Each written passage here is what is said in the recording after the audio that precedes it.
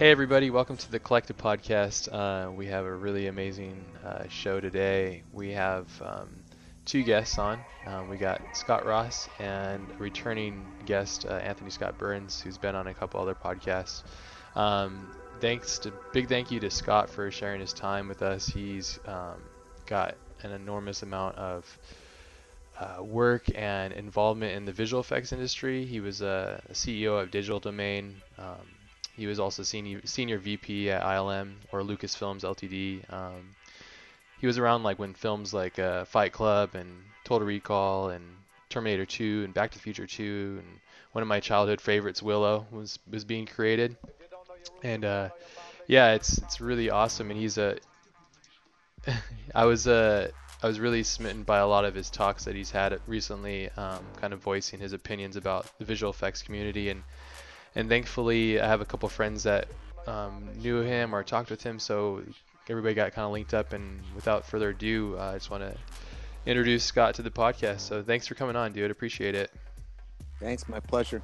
Yeah, thank you so much. So, I mean, there's so much to talk about. I kind of want to, before we get into all the, the visual effects stuff and the business and all that stuff now, I kind of want to get a little feel of whereabouts you came from and how you found yourself in this ridiculous business and kind of what's motivated you and what's kind of pushed you into this kind of stuff. So, well, I was born a really poor young white boy, and hey, me too. Awesome, all of us, poor young white boys. That makes three of us. Yeah. But I was born in the South Bronx, and then moved. Went to undergraduate school in film and television, interestingly enough, in the late '60s and early '70s. But what I really, really, really wanted to do was I really wanted to be John Coltrane. Okay. And so I practiced saxophone until my fingers bled. But I had this horrible dream that I would wake up at the age of about 45 and I'd be playing bar mitzvahs in a shiny black suit. So I gave that up, and I had moved to the Bay Area, and I wound up becoming an audio engineer and worked in television and worked in recording studios and the like. And ultimately wound up joining a small video post-production company in San Francisco called One Pass Video in the late 70s and early 80s. And as my Jewish mother always said, there's no future in art. You're going to wind up being a drug addict or cutting your ear off and eating cadmium yellow paint. How kind. And I never ate cadmium yellow paint. I decided that maybe what I should do is move into the business side of the arts world. And so I wound up becoming president of this video post-production, which ultimately wound up becoming the largest video post-production company in the United States, with offices in New York and Chicago and LA and San Francisco and Boston. This is in the 70s, you said? Late 70s? This is in the 80s now. Oh, 80s. Okay, we're moving ahead. And ultimately, I got really bored with it because we were acquired by a printing company out of Menasha, Wisconsin, and needless to say, they just didn't see the world in the same way that I saw it. And luckily for me, I was being headhunted by Lucasfilm at the time, and I wound up joining Lucasfilm and heading up Industrial Light and Magic. And I was there at the time when digital technology first came into play. So, the perfect storm, being in the right place at the right time. Yeah. And it took us through The Abyss and Terminator 2 and, Back to the Future, as you mentioned, a couple of other things, and wound up at the end with Jurassic Park. And so we had started on Jurassic Park, and at about that time I decided, maybe I really needed to be entrepreneurial. And so I started my own company, Digital Domain, wrote a business plan, wound up acquiring the attention of Jim Cameron, who was my client when I was at ILM. And he asked if he could join, and then all of a sudden there was three. Stan Winston came in as another principal. So crazy. Yeah. And then I ran that company for about 13 years until I sold it to the late, great John Texter, who acquired the company in 2006. Crazy. I mean, that's just, And that's my story, and I'm sticking to it. Let's take that all in. That's Yeah, crazy. we're taking it all in because, there's so many things that without you, Scott, they just probably would not have happened for us, and they wouldn't have influenced us in the way they did.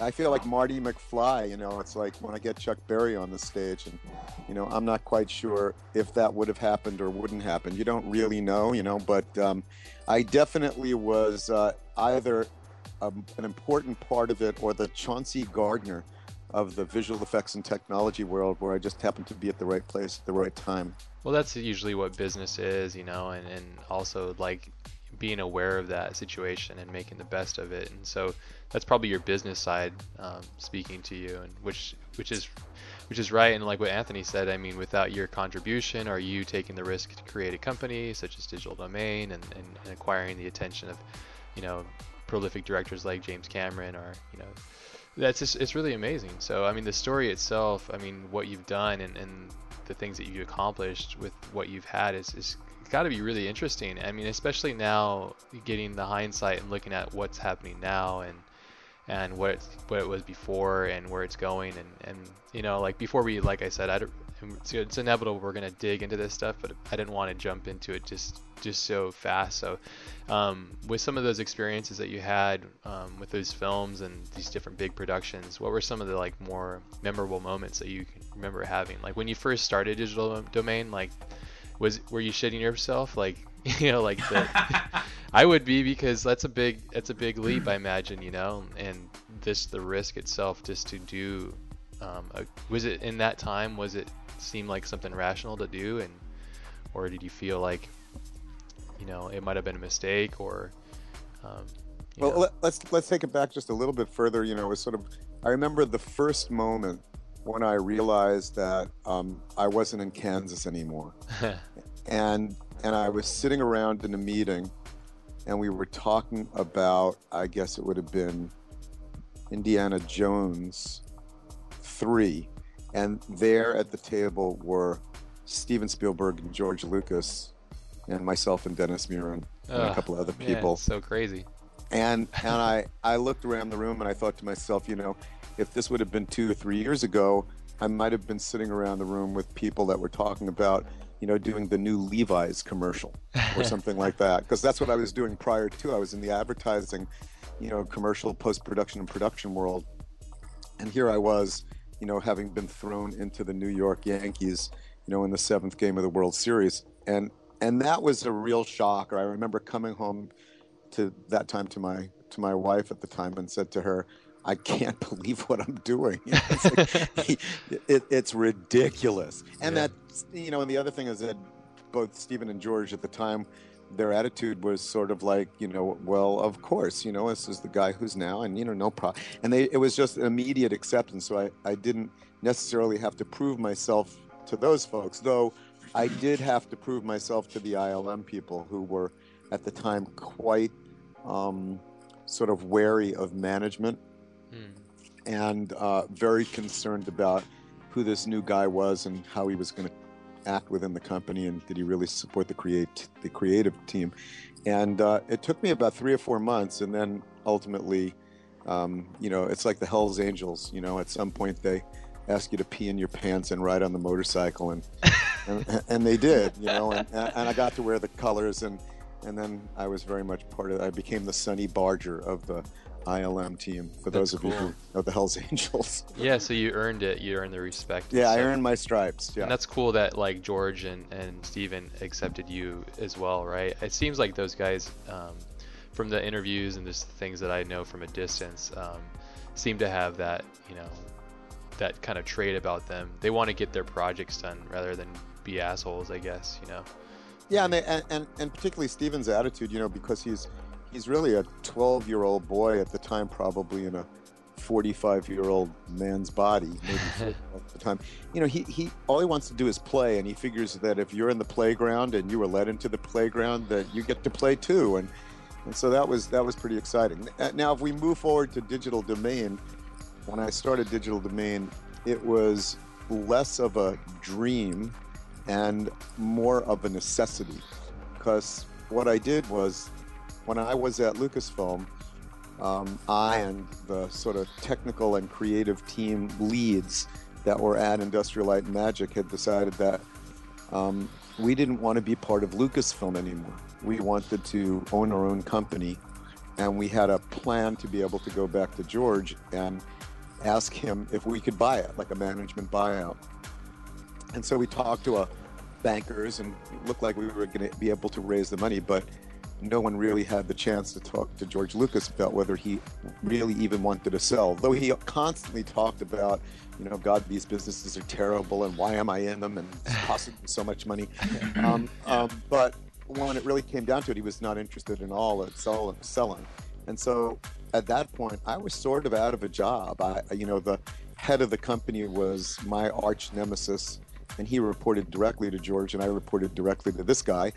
And when he found out that, the team was looking at a management buyout and that he wasn't part of it, I think he felt like the rug was pulled out from underneath him, and he no longer wanted me as part of the Lucasfilm team. So for all intents and purposes, he accepted my resignation begrudgingly, and I gave it begrudgingly. He accepted it open-heartedly, and now he's without a job. And of course, I assumed that, the guy who was doing what he was doing, and considering what I'd done in the last 5 years or so, that my phone would ring off the hook, and my phone didn't ring at all.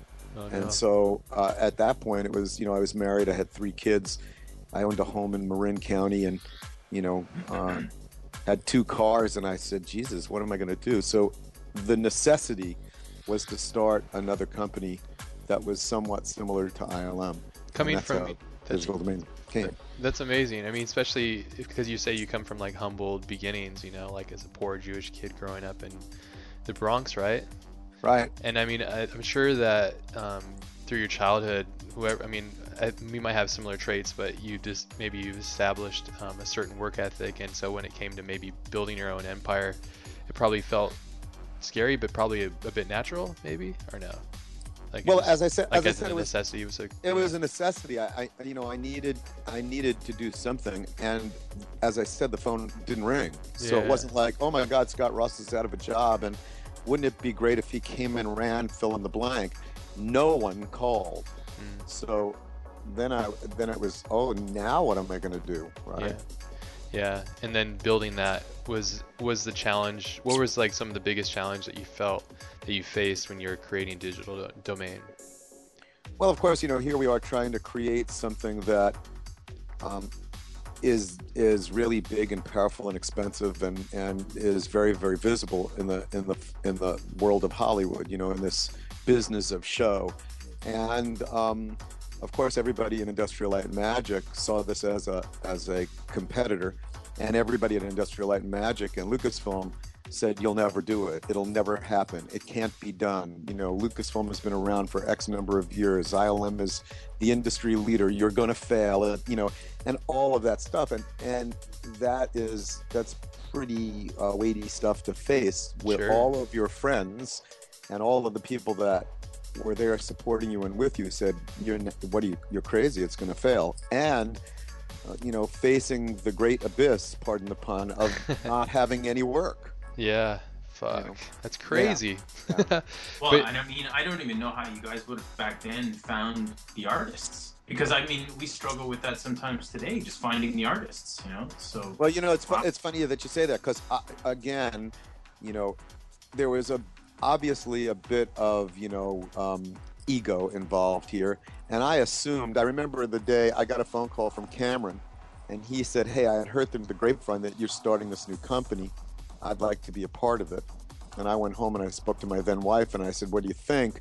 The last thing we really want is a pushy director. And she said, Scott, people are going to come work for Jim Cameron because he's Jim Cameron, but they're not necessarily going to come work for you. I thought about that, and I figured she was absolutely right. Totally. His name, the brand that he brings is absolutely worth its weight in gold. I said, yeah, Jim, you can be my partner. Whatever you want, throw me in the abyss, baby. Yeah, you can be in. And then, interestingly enough, even with that, right, I had assumed that, at least I would hire 30 to 40 people out of Industrial Light and Magic who would come on board now with Jim Cameron, Stan Winston, and Scott Ross. But in fact, only 2 or 3 did, because there was that great divide between San Francisco and Los Angeles. And so we opened the studio in LA, and all of those people in San Francisco, have a Jones about LA, and they were like, we're not coming. Yeah. So now we were faced with, okay, now we got a company, and really there are no world-class artists. So it was a matter of sort of going after the existing companies and the superstars at the companies that were down in LA, and then finding and growing our own. What was the date of this? Like what year are we in for the? It would have been probably October, November, December of 1992. 1992. Yeah. Yeah, so I'm trying to think of the technology, what was being used, and how you would get a hold of these people and all that stuff, Well, the technology at the time, and this is another interesting story, the technology at the time was all SGI Unix based, which is what we had done at ILM. So we had moved from like Macintosh, where we were doing one frame at a time. So the odd frames were on one machine and the even frames were on the other machine. And you'd use, I was crazy, and you'd just swap back and forth. And then, we moved to SGI machines.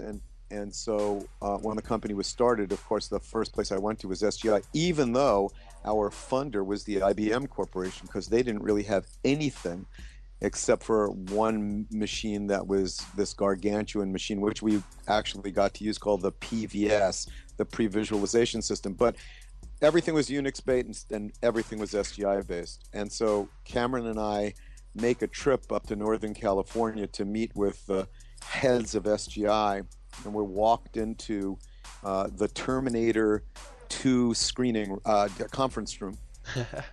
And we're sitting there and having a conversation with the powers that be at SGI, and they're telling me that they can't give me any discounts, even though I know what the discount structure is because I bought them at ILM only 9 months ago. Yeah.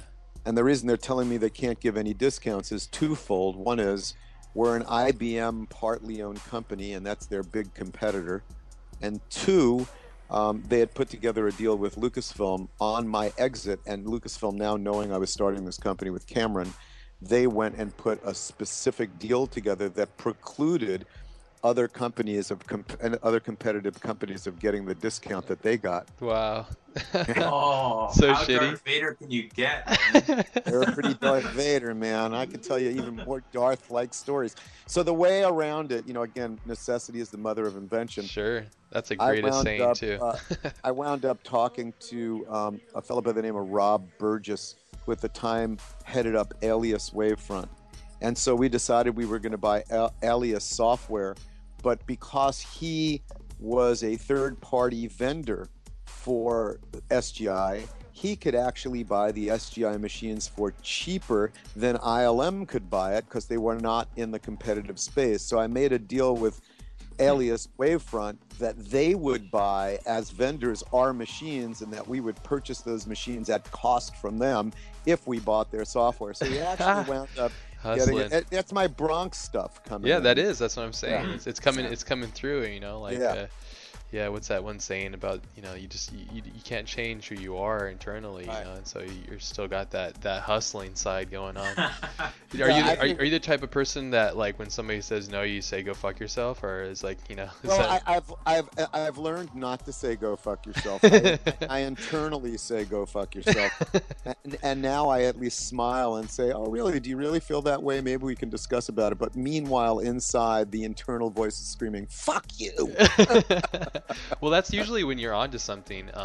When somebody says you can't do it, that means that they weren't able to do it, which means if you're strong enough, it's a gold mine, because it's uncharted territory, and those are the times when you really got to open up that spider sense or whatever you want to say, and tap into that and go, oh, okay, you think it's not possible, and let's try that out, so. And proof's in the pudding with you. I mean, damn, the amount of hustling and the amount of angles. I mean, did you lose your mind during this stage, or was it? No. I have to tell you, and that I would go to sleep, because it was so fragile. It was, did we have the money? Then IBM sort of they were going to give us the money, and then the deal wasn't going to close, and then and meanwhile, all this time, I didn't have a job.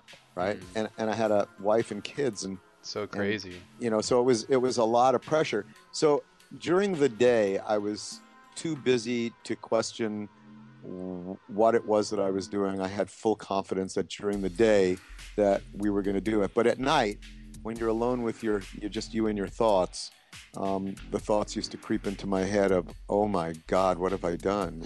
Can I really pull this off? What do you think that, when you're faced with that kind of adversity or these deep challenges, are some of the things that helped you get through these? I mean, like you said, you were distracted, which usually distraction by being busy is a good defense. But like you said, when you are faced with yourself at the end of the day and you're looking at this wall of challenges, I mean, what made you, what kind of, I guess it's probably because you're a dad and you had bills to pay and you're responsible and you're a stand-up person to be able to do these things. Is that kind of what motivated you to push through, or was there? Yeah, as I said, it was something that was necessary. There was, fear was not an option. It was all that I had to do. I had to do it. This is the challenge you're faced with, and you either got to fight the fight or die. And I wasn't going to die, so yeah. I fought the fight. That's awesome. And you are you big on being really close with your family? And was this whole stage of your life, was it challenging to be a dad as well as It was super challenging. In fact, I've been divorced now for about 9 years. My kids are grown. I have a grandchild now. But there was a point in time when Digital Domain started and I moved down to LA, and I was here for about 9 months before my family moved down from Marin because the kids were still in school. So that was a big separation. And then when they finally moved down, I was working, 80 hours a week. And so like my youngest child, who's now 23 and a half or so, I did not spend very much time with her. And then after the divorce, we got divorced. She was about 14 years old. I didn't spend any time with her at all. So it was, a word of wisdom for all you moms and dads out there. While you're going through it, it seems like the most important thing you can do is make money and provide for your family. But another really important part is being there and being part of their lives. And that's a very difficult line to walk, as I'm sure you guys know. Yeah, definitely. I mean, I have an 8-year-old daughter, and it's just trying to provide, and then also making sure that my diva-like qualities are, I'm feeding the diva inside, the person that wants to do all these great things and has dreams and aspirations. But it's cool to hear. I mean, it's a common trait, especially amongst the people that listen to the podcast or are attracted to it, parents or not parents. It's hard to make time for friends and family even. Just because it's a selfish thing that we do, unfortunately. It's important to acknowledge that, though. Yep. Like you're saying, Scott and Anthony, I'm sure you agree, is this is all it's self-created, and it's important to recognize the value of spending time with your children and stuff. So is that a regrettable thing for you? Because without a doubt. And I would say another thing, one of the other things that really could help, and unfortunately I didn't have it, was being on the same page with your spouse or your significant other, right? Yeah. Where the two of you agree, okay, this is how we're going to raise our children, this is how we're going to teach it, these are the separation of church and state, you're going to take these responsibilities, I'm going to take, and you approach it as a team. It's a whole lot easier. I'm not saying it's simple, but it's a lot easier than if the two of you have very differing approaches to how you want to raise your kids and what parenting is all about. And unfortunately, my ex and I, and that's why probably she's my ex, had very different approaches to life. Neither one saying there's a value judgment that hers was right or mine was right, but we just had, sort of 180-degree different philosophies. And ultimately what I did, bad on me, was I took the position of, okay, you raise the kids, I'm going to go save France. It's like, I'm going to go fight the war, and I'm going to build this company and provide very well for you guys, and you're going to be the stay-at-home mom, which was her choice, and you're going to raise the kids. And since I can't really affect the way the kids are being raised because I'm out slaying the beast, it's on you. Yeah. And that's just not a good way to be. Yeah, it's a challenging act, and especially with now, that might have worked maybe in the 60s? Is that about when that was like a very common thing where the husband would work and then the Yeah, I think the 60s, the 70s, and up into the 80s. And in my situation, it was not an issue of sort of feminism or humanism. Actually, my ex wanted to stay home. She wanted to be the full-time mom. I didn't want her to be. I wanted her to go out and help slay some beasts with me, But she was really interested in. And ultimately, I said, from my point of view, not that it was my choice, but I said, I'll support whatever it is you want to do. And if you want to be a full-time mom and take care of the kids, then so be it, which means I got to slay the beast even more. And again, had we agreed that, this is the way we're going to raise the kids, then it probably would have worked out much better. Sure. Right? That's a powerful conversation to have, and if you can, and you got to be really completely honest, right? You got to be completely honest and okay with the idea that, hey, we might not be compatible to actually have a family based off of our own selfish endeavors and things. So, yeah, and sometimes it's odd how you can get caught up in having a family and not realize, like, oh wait, like I'm this person, and that's probably why there's so many causes of divorce or just issues like that, just due to people changing or to goals rearranging and stuff. So I call it the another brick in the wall syndrome. So it's sort of like, it's like there's the space between you and your significant other. Sure. And that space you can see each other in and have conversations in. Well, as soon as you stop having conversations because you either think you know what they're going to say, or you just don't want to have it because you're conflict avoidant, you place a brick there. Well, after a while, there's so many bricks, you can't even see the person on the other side of the wall, and then it's over. Yeah. Right? And it's just over. Yeah, it's probably one of the most challenging things that I've been faced with is just general, human relations and living with somebody and really loving them and caring for them. It's a very challenging thing, aside from everything else. Yeah. Yeah, and especially, because having children is incredibly difficult.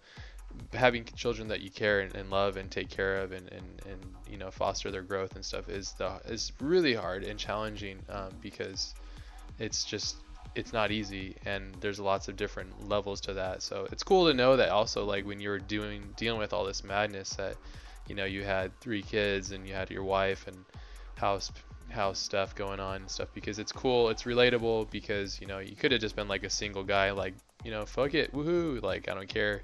But I imagine that having your family probably lit the fire harder for you. I would guess, Well, it did 2 things. One, it made the need much more real. Yeah. Right. So it was, in fact, had I not been married and had I not had a family, I probably would have pursued the path of being a musician.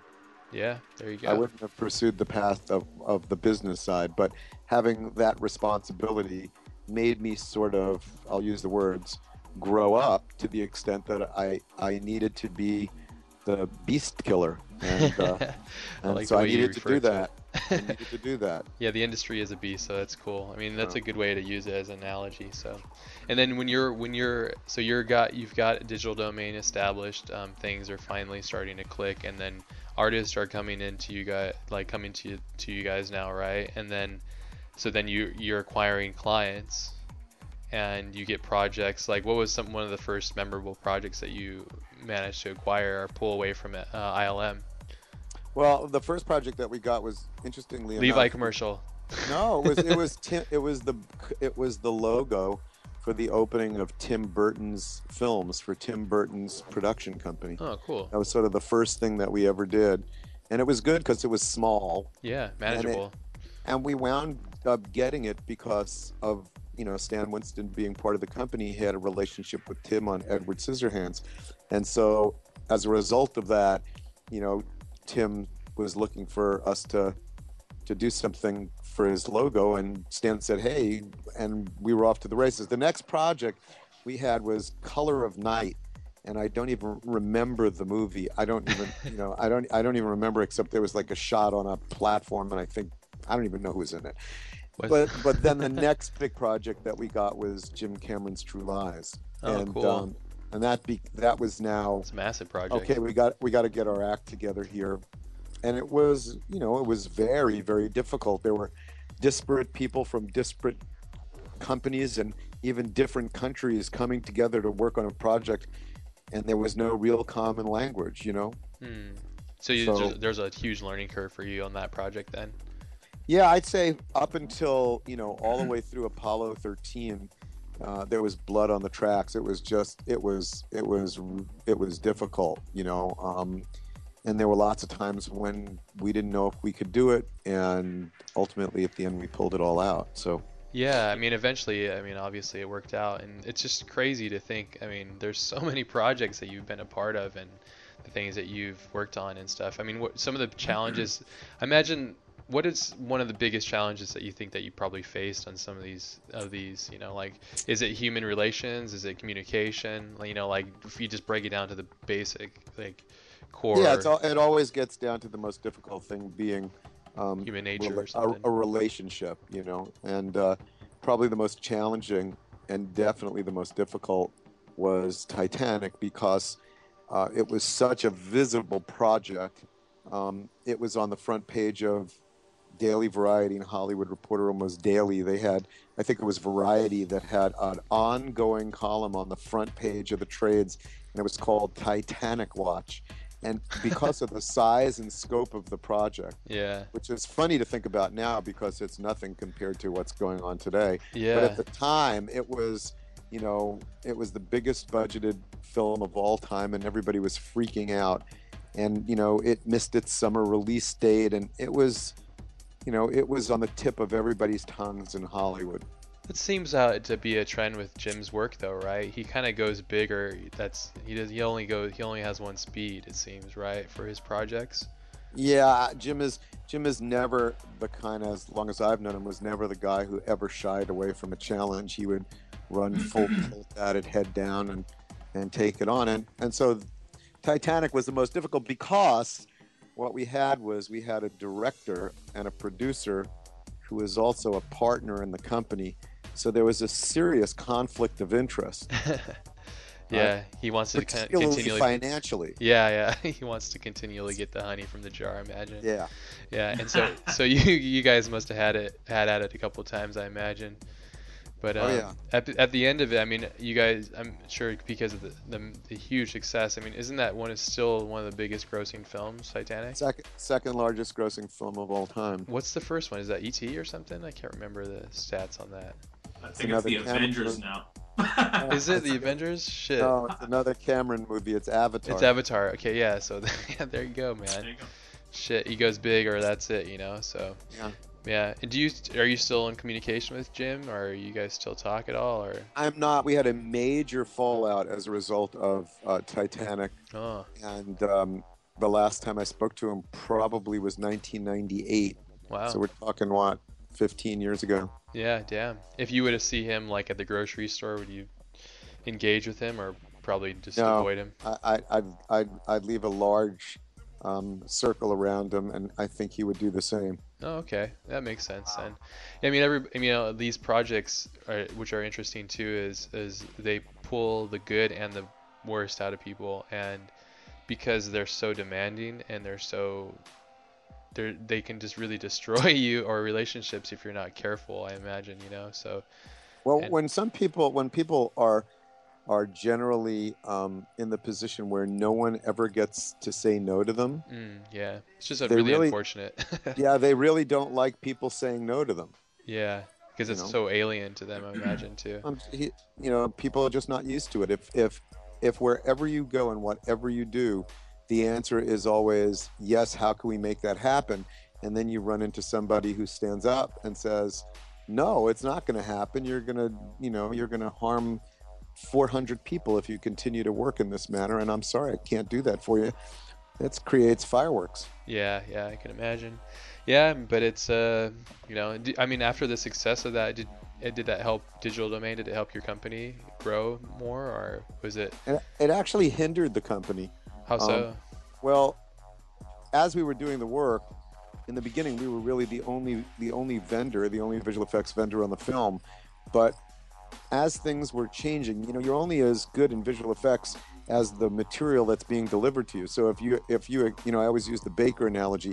You know, if you own a bake shop and you got the ovens burning, and your bakers are standing there, and you got the water in the pans, and you got the flour in the pans, and you're waiting for the eggs, and the eggs don't show up, you're not baking bread. Yeah. So the eggs didn't show up. They just didn't show up, and when they were supposed to show up, had the eggs been delivered, we would have been able to bake bread and deliver it on July 2nd, which was the opening date. But we didn't. And unfortunately, it harmed Digital Domain. But fortunately, I think it really helped Titanic, because Titanic opened in November, and it had no competition in November, December, January, February, March, April, May. And so it had a window where there were no other films like it, and it dominated the box office. As a result, I think that's what helped make Titanic the success that it was. Yeah, I mean, it's like you said, it's like that perfect storm, or it had a lot of things going for it, and all the hype and all the attention that Hollywood was giving it, therefore the world was paying attention as well, and whether they liked it or not. So, which is, yeah, it's just really is an interesting thing. I remember watching it in the theater, and it must be really a weird experience for you, and it's like that for me when I work on a movie and I'm so close to it, I eventually hate it. And so when you went, did you ever go see it in the theater?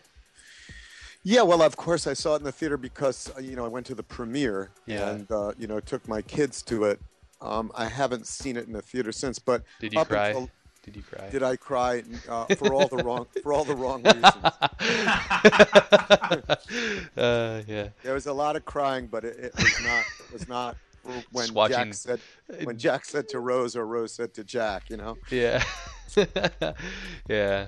But I mean, so your experience for being so close to these projects, and then when you go to see it finished and in the theater with your kids, and when you go, you're so close, you're so attached, you own this company with this director, and he's making this movie, and you're finally at the end of this road. Well, kind of, not all the way out. You're still waiting to see the numbers, obviously, but you go to take your children to the premiere. I mean, what's inside your head, and how are you feeling after the movie?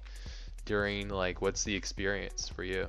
Well, first of all, it's funny that you mentioned you're still waiting for the numbers to come out. Yeah. In some ways I'm interested in the numbers to come out, but unfortunately it has no bearing upon my life whatsoever. So whether we make Color of Night, or we're involved with Titanic, the success of the movie, unfortunately, has no financial implication whatsoever on the company that did the visual effects. Oh, because you guys I was going to say the same thing, because I work in VFX too. I was going to say, yeah, you don't really care. I mean, you care to the extent, that it's really great that you worked on a movie that a lot of people are going to see, but from a financial perspective, it makes no difference. Oh, that's interesting. For some reason I thought you guys were attached financially, or had some kind of share or stock or some kind of something attached to that property because of Jim's involvement and stuff. So, well, we actually did, but it came as a result of sort of a heavy hand on my part, which ultimately 20th Century Fox continued to show a loss on the film. So, we had to threaten a lawsuit. Oh, that's right. I remember reading about this, or hearing actually about this whole situation. It's so fucking crazy, like all these different avenues, and it's typical business, I guess, in it, but it's really odd and unfortunate that these things occur. But this whole story with Fox and your guys' lawsuit and stuff, so they weren't paying you guys out or something? Was that what it was in simplest form?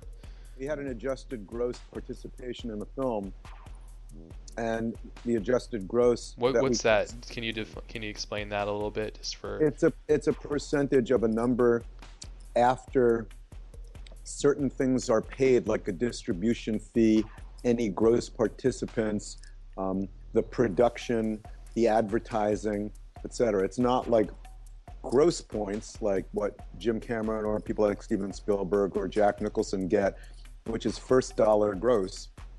That means when you go to the movie theater and somebody buys a ticket for $10, $5 goes to the exhibitor, $5 goes to the distributor, and if you have 10% of first dollar gross, for every $10 ticket, you're getting about 50 cents.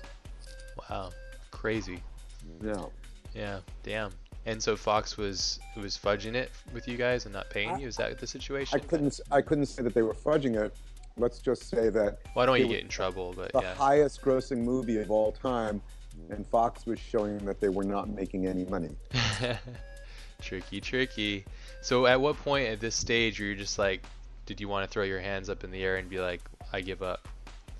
In terms of being in the visual effects industry, Yeah. yeah, I sort of gave up by around Willow. No, joking. 2000. No, How dare you? by about 2001. Okay, 2001. And what was the camel that broke the straw that broke the camel's back? Said it all backwards. Well, the camel that broke the straw's back.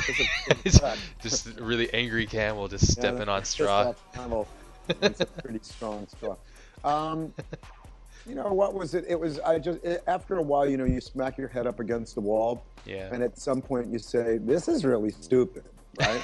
it only took me, I started at ILM, I guess, in 1987 or something like that, 88. Mm-hmm. And so it took till, you know, the early 2000s for me to get it. I'm a slow learner and I have a hard head.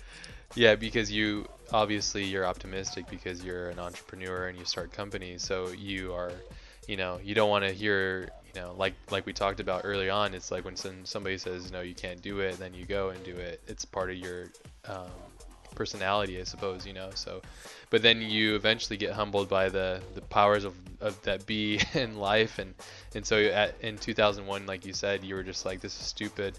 And so do you remember that moment where you were sitting there with yourself or something, or just dealing with a situation going like, this is fucking dumb, you know, like, why am I doing this? There really wasn't a moment. When I started Digital Domain, the concept of Digital Domain was to be a producer of content.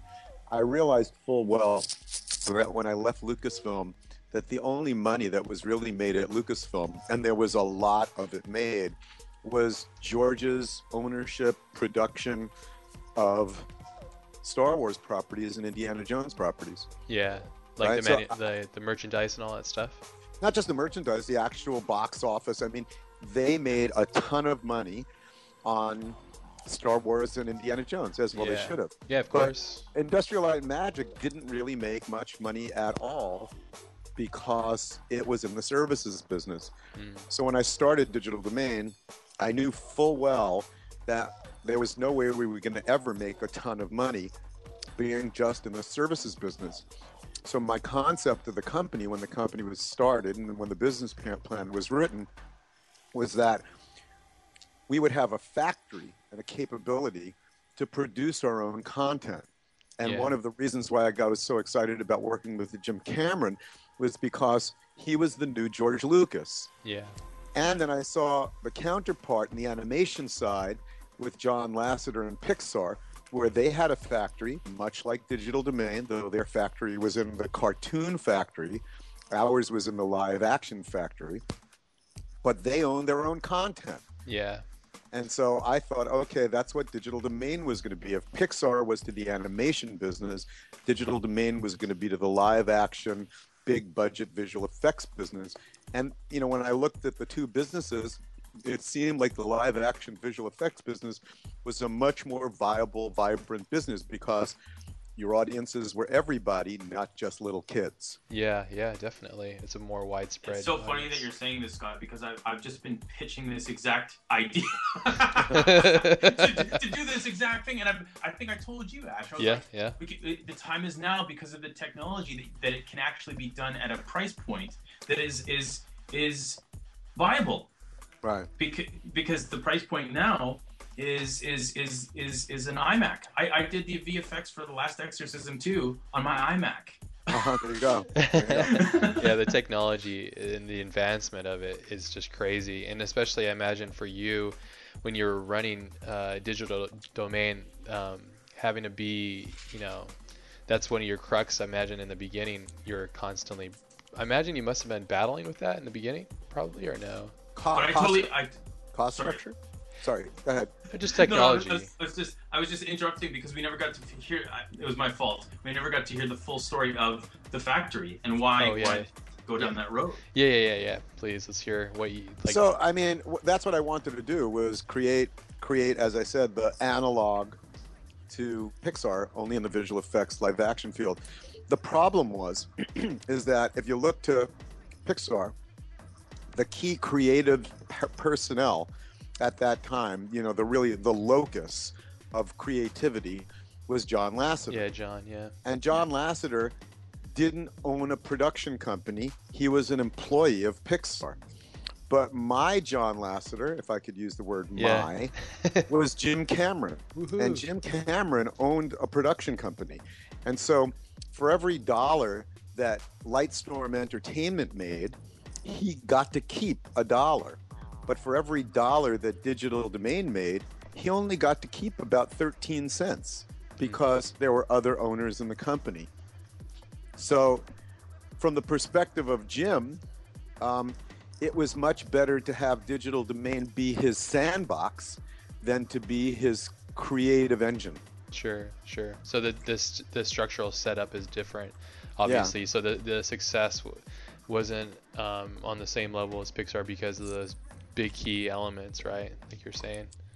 Well, shifted those things. We didn't have the creative engine that we had was not really bolted onto our airplane. yeah, gotcha.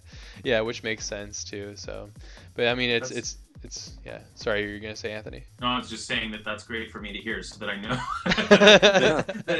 Because I mean, the dream for me is to do that, because I do see that as something that's so viable now, is to start creating content from the ground up with VFX companies and hearing that having those creators bolted, like one of the things like I want to be bolted to one of those things, because I think James Cameron obviously didn't need this because he was huge already, but to get creators that the attraction would be the freedom to create stuff is the attraction, and to be able to do it with that sandbox. Yeah, the sandbox. Right. Yeah, that's right.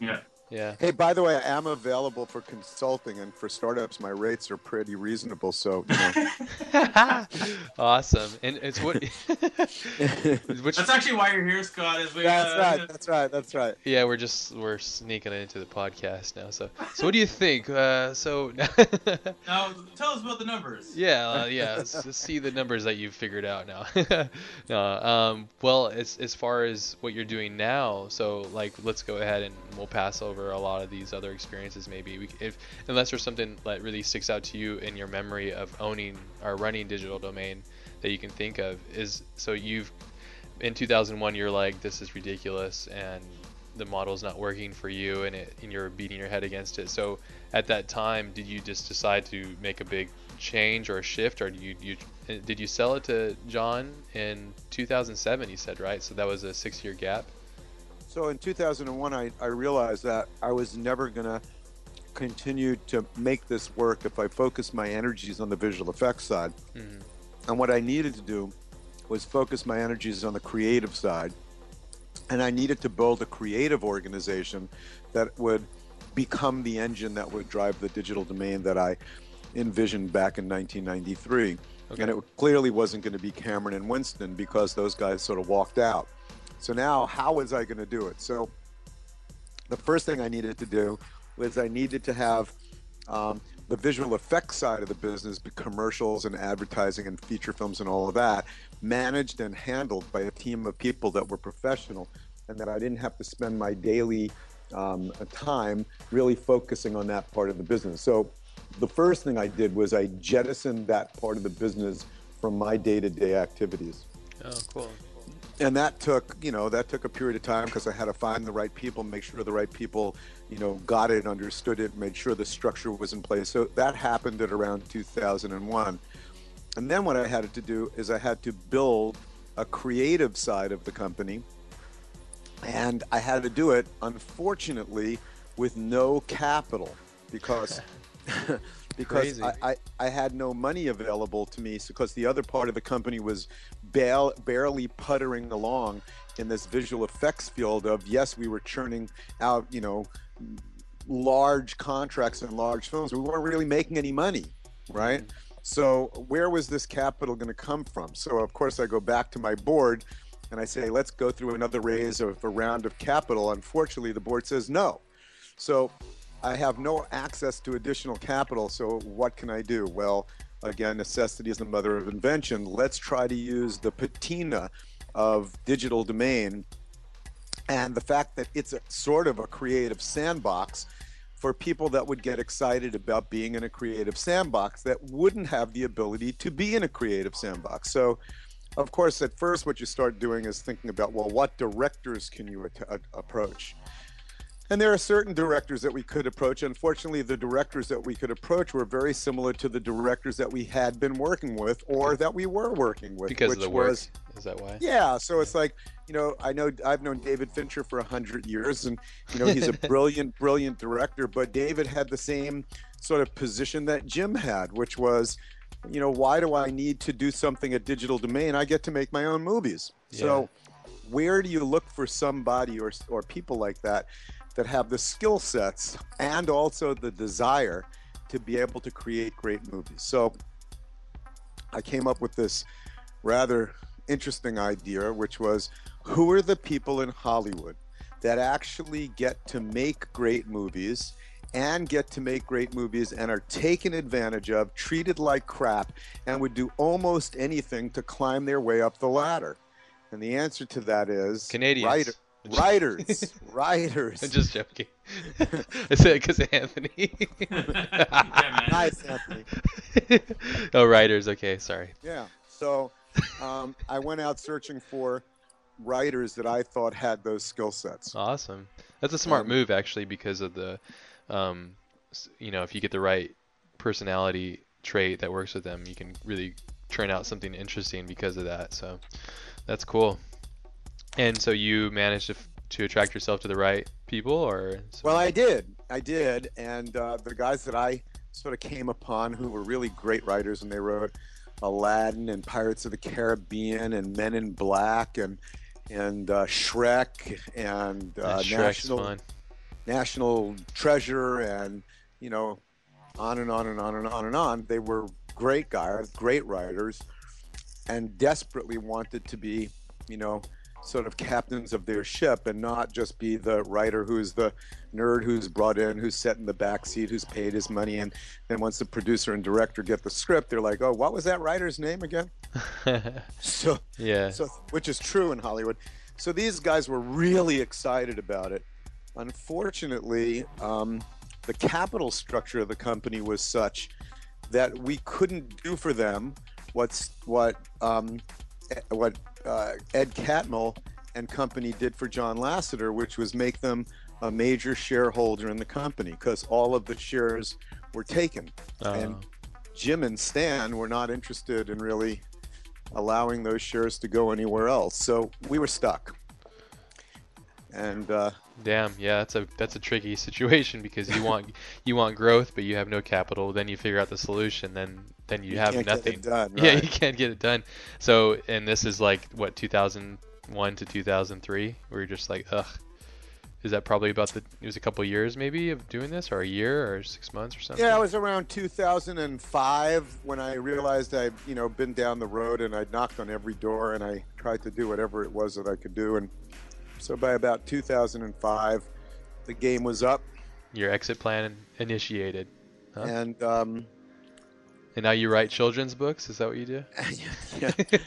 And teach boxing? Now I travel to Canada looking for talent. And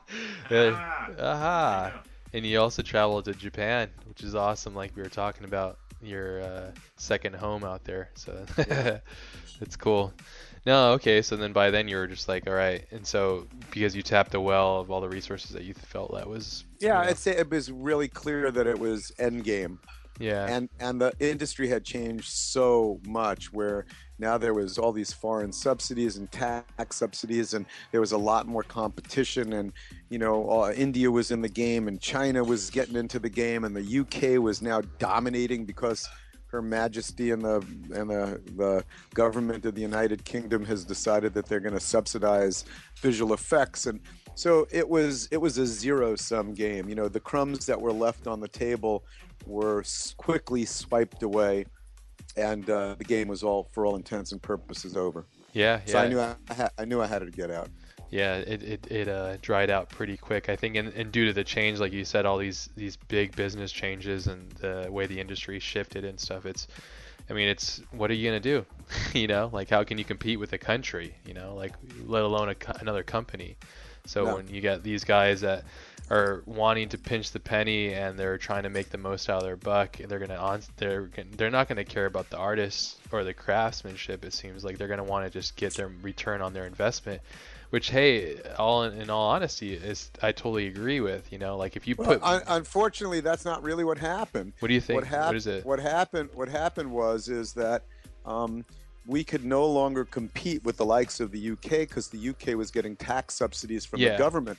And it wasn't like the men and women that were owning the companies in the UK, had the talent internally in the UK or in New Zealand. And it wasn't that the companies that were producing the visual effects in the UK or in New Zealand were actually making any money either. Hmm. Yeah, it's man, what a twist. Well, yeah, no, I can say that I just went through. I'm not going to say for what studio. Do it. Do it. No, joking. No, I'm not doing it. So I just went through the budget, and I'm always totally blown away by the fact that if you look at dollars spent on things in a budget, it's crazy. And I've heard you talk before, Scott, about this. You know, like how visual effects in today's films, really, and post in general, make the film as good as it is. Yeah. Because the raw stuff that you get, every film, yes, every true. film, it's like, because we've gotten used to a sheen in films now, and it's like, and so every film requires a ton of post, but the post budget is pretty much the smallest part of the film. and you go, but this is what makes it. It's what makes it. Of course, the story is the true star, but really, when you go to the movies now, people are going to see spectacles, and they're going to see something they haven't seen before, and to look at a budget and see that it's so little a part of the dollar spent, it's crazy, and to see that where it's spent is even more crazy. And what that is doing to the people that are creating it and their lifestyles that they have to endure to create these things. It's a choice, you know, but the thing is, like, you know, like who's really going to be suffering at that? If the budget's that low, then who's going to be getting paid less, and should they be getting paid less, and blah blah blah. I mean, the argument's so. Let me correct you for a little bit. Yeah, please. Actually, on the movies that are the big budgeted movies, you know, the Supermans, the Iron Mans, the Thors, the Ender's Games, the Avatars, the visual effects budget is oftentimes 50% or more of the overall budget. Crazy, so, I'm in the wrong place. No. It's not how much money they spend; it's how much money you get to keep. Right? Yeah. Okay. Gotcha. That's the real critical issue. It truly, you know, people say, well, the budget on Avatar for visual effects was, you know, I don't know, $185 million. That's a lot of money. Well, yes, but they got to keep very little of that. Yeah. So, you know, it's like, because it's all used for expenses, right? Yes, you pay all your people. I mean, it's like multiple changes, multiple days, multiple elements, multiple blah blah blah technology. When it's all said and done, you make no money. Because right? that's the cost of it. Is that, Scott, because it's a flat fee for most cases? That's correct. You go in and you bid it, and then again, back in the old days, and they call it the good old days, they actually weren't good old days. They were just better bad days than they are today. Yeah, I remember that from your talk. In the good old days, you know, you had 3 people you were bidding against, you know, or 2 people, or sometimes at ILM, we were the only people that could do the work, and the studios knew it, and we knew it, right? There's like a monopoly. Nowadays, there are 15 companies that can do that work. Yeah, which is and just each one of them are desperate.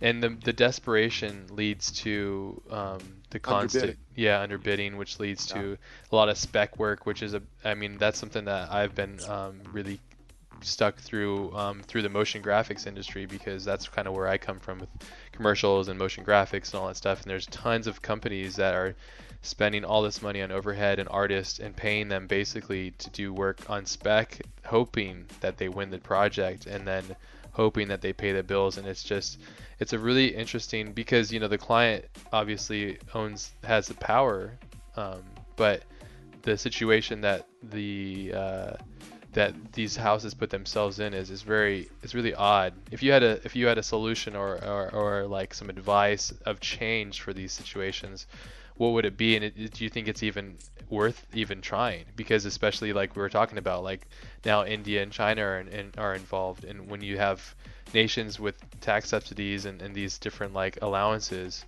it's like, how do you even compete? You know, and is there even a point to do so? You know. Well, again, we get back to that concept of, if I help you make gravity, and gravity does the kind of business that it does, why do the producers get back end, the directors get back end, but the people who did 85% of the movie don't get back end? Yeah. So you think that these companies should work out before these projects come together? Everybody should be aware of making sure that they get a percentage of the growth, so that they don't go under, like, you know, Rhythm and Hughes and those kind of things. You think that'd probably be a good way to start it? Well, it would be a good way to start it. I don't think that these companies are not aware that they need it. I think these companies are scared to death to ask for it. Yeah. Because if they ask for it, they're afraid that the studio goes, well, I'm not doing your deal, so I'll go to company B. Sure. But my take is always that there needs to be an international trade association where the entire trade says, you know what, from now on, when we bid projects, we're asking for back end. Yeah. That's not a bad idea. I mean, because it's a respect thing, you know. So, like you said, and I think we all agree, especially like perfect example of a recent film is Life of Pi. You know, like without all the crazy hard work that all those people put in, it would have been who would pay for that? Nobody would pay to watch that. Nobody. And to pay to watch what? To Life of Pi. Yeah. You know, like, oh yeah, no, Life of Pi doesn't exist without Rhythm and Hughes. No. Gravity doesn't exist without Framestore. Yeah. You know, Avatar doesn't exist without Weta. Yep, these films and they're bigger and more important than the actors within them, almost because of the world that's created. So I think the idea, what you're saying, the Trade Federation, all that stuff, I think that's not a bad idea. And so you think that what might be holding that up is what, the competitive nature of these companies, and then the fear of it, probably. Yeah, come to us, and we won't ask for back end. Yeah, that's that's really, it's a lack of respect for themselves and then for the rest of the community. You think that might be what it is? Or? I think they're scared to death. Yeah. I think they're all scared to death because there are only 6 clients, and that if the 6 clients get together and say, we're no longer working at company ABC, they're out of business. But if every big company asked for it, then the power structure would change. Yeah, because I mean, like, if you look at it, like, you know, like you said, the directors and the producers and all that stuff, they get the back end.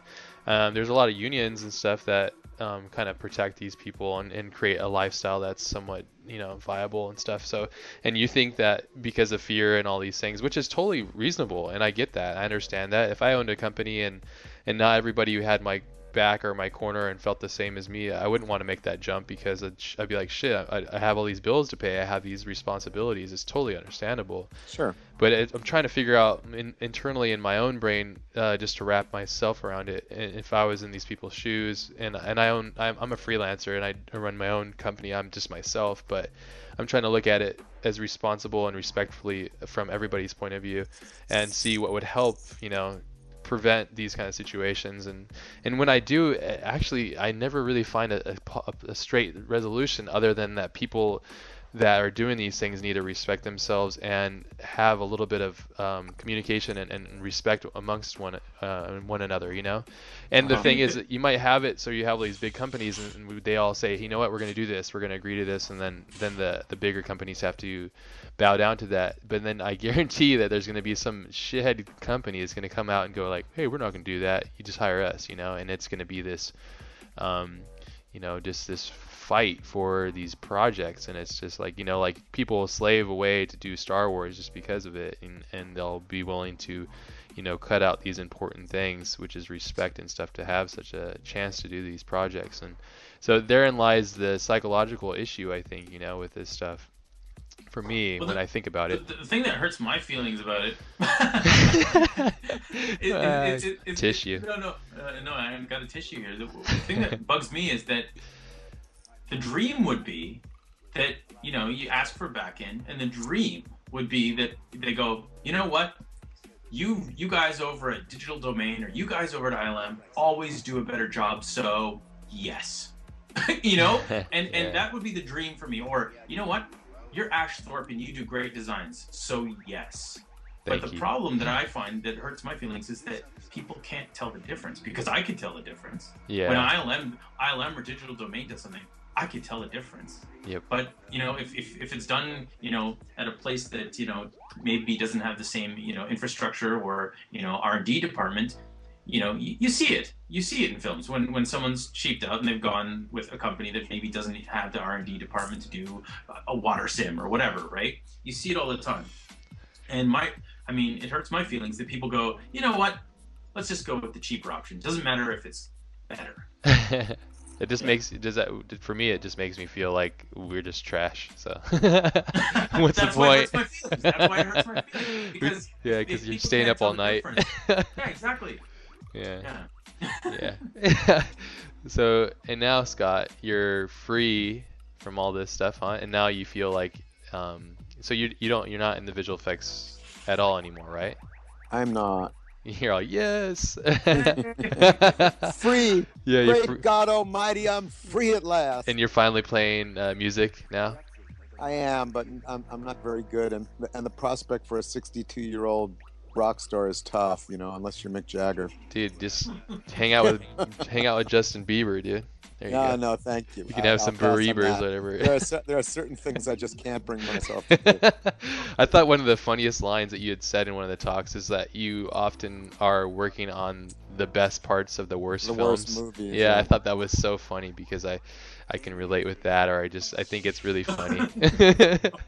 Yeah, but so now you aren't involved with this madness, and so it seems like through your transformation that you're willing to open your mind and open your voice and opinions because you're not caught up in this, you know. Well, I'm in the lucky race. position of A, having the seniority to have been through the fire, sure, and B, not having the fear of being blackballed because I already don't work in this business. So I could actually speak my mind as I see fit, which is beautiful, you know, and speak truth to power. The problem is, you know, to use another stupid, you know, euphemism, is if you can lead a horse to water, but you can't make him drink. And so I have tried for the last 25 years to be able to form a trade association. As late as a year and a half or so ago, I got all of the major players sitting around a table at a major law firm here in Los Angeles to discuss the possibility of a trade organization. And none of them really fully support it. They're all still scared to death. So, you know, I haven't given up hope. You know, as you see, I've been the kind of guy that when faced with, you know, peaks that are very difficult to climb, you know, I sort of pull out the snowshoes and the pick and I start up. So I'm going to continue to do it. But really, at what point what do you have to get to where you can't breathe any oxygen and you're drowning to death, that you realize that you're on the way to the bottom? Yeah. And I just don't understand when that's going to happen. I'll continue trying, but you seem like a romantic. So yeah, you're a hopeless romantic with this stuff, huh? Yeah, I mean, well, you know, it's like I dedicated most of my adult life to it, and it's brought me great opportunities and great experiences, and you know, not that I'm getting paid for it now, but it's my effort back to the men and women that were the artists that helped build my career. If it wasn't for the artists, there would have been no Digital Domain or Industrial Light and Magic. It was not about George Lucas. It was not about James Cameron. It was not about me. It was about the guys and gals that sat in front of computers or models or miniatures or motion control cameras that work, you know, 15, 18 hours a day to make images look great. And they're losing their jobs, and they're losing their families, and they're traveling all the world trying to just keep their families fed. It's just wrong. It's wrong. So yeah, no, it's good. It's cool to hear that, you know. It is true, you know. And I mean, as privileged the lifestyle that we live in, there's still, you know, there's desire and need to be better, you know, and that's where it leads me to think, like, you know, how can we make it better, and if so, and that's why I was asking you. And so the trade organization that you were talking about, having kind of a system, and it's totally just such a depression to think that, like, you and all the power and all the things that you've done, and then you having all these people there and they're still not into it, and like the whole horse analogy, it's just like, damn, you know, like it's just unfortunate, you know, and I think what's gonna happen, maybe probably from a lot of this stuff, is that it's just gonna all sink. It's gonna all just fall into itself, you know. I mean, where's it gonna go, you know? All right, let's start sniffing glue now. What do you say? I'm totally down. Hey, listen, I'm sorry I got to cut it short, but I got to run now. No problem. I hope that's okay. No, it's totally fine. If people are actually really interested, we might be able to do it again. I would love to. You're a gem for even spending time with us, you know, because we don't know one another, and it's fucking awesome that you share your time. This is great. Oh man, for me, it's a dream come true. When I was, you know, like even 10 years ago, I remember I was in a bookstore and I looked at the digital domain book, you know, the one I'm talking about. Yeah. And that for me, huge inspiration. The company was a huge inspiration. I mean, everywhere you've been has been a huge inspiration for me. And I mean, yeah. Thanks a lot, man. Yeah. Keep kicking ass, dude. Keep the fight alive. We'll try, dude. We'll try. Oh, we will. We're gonna fight until we have to sniff glue too. Yeah, we'll be at 62 and we'll be like, fuck it, we're out of here. All right, man. All right. Have a good night. See ya. Bye, guys.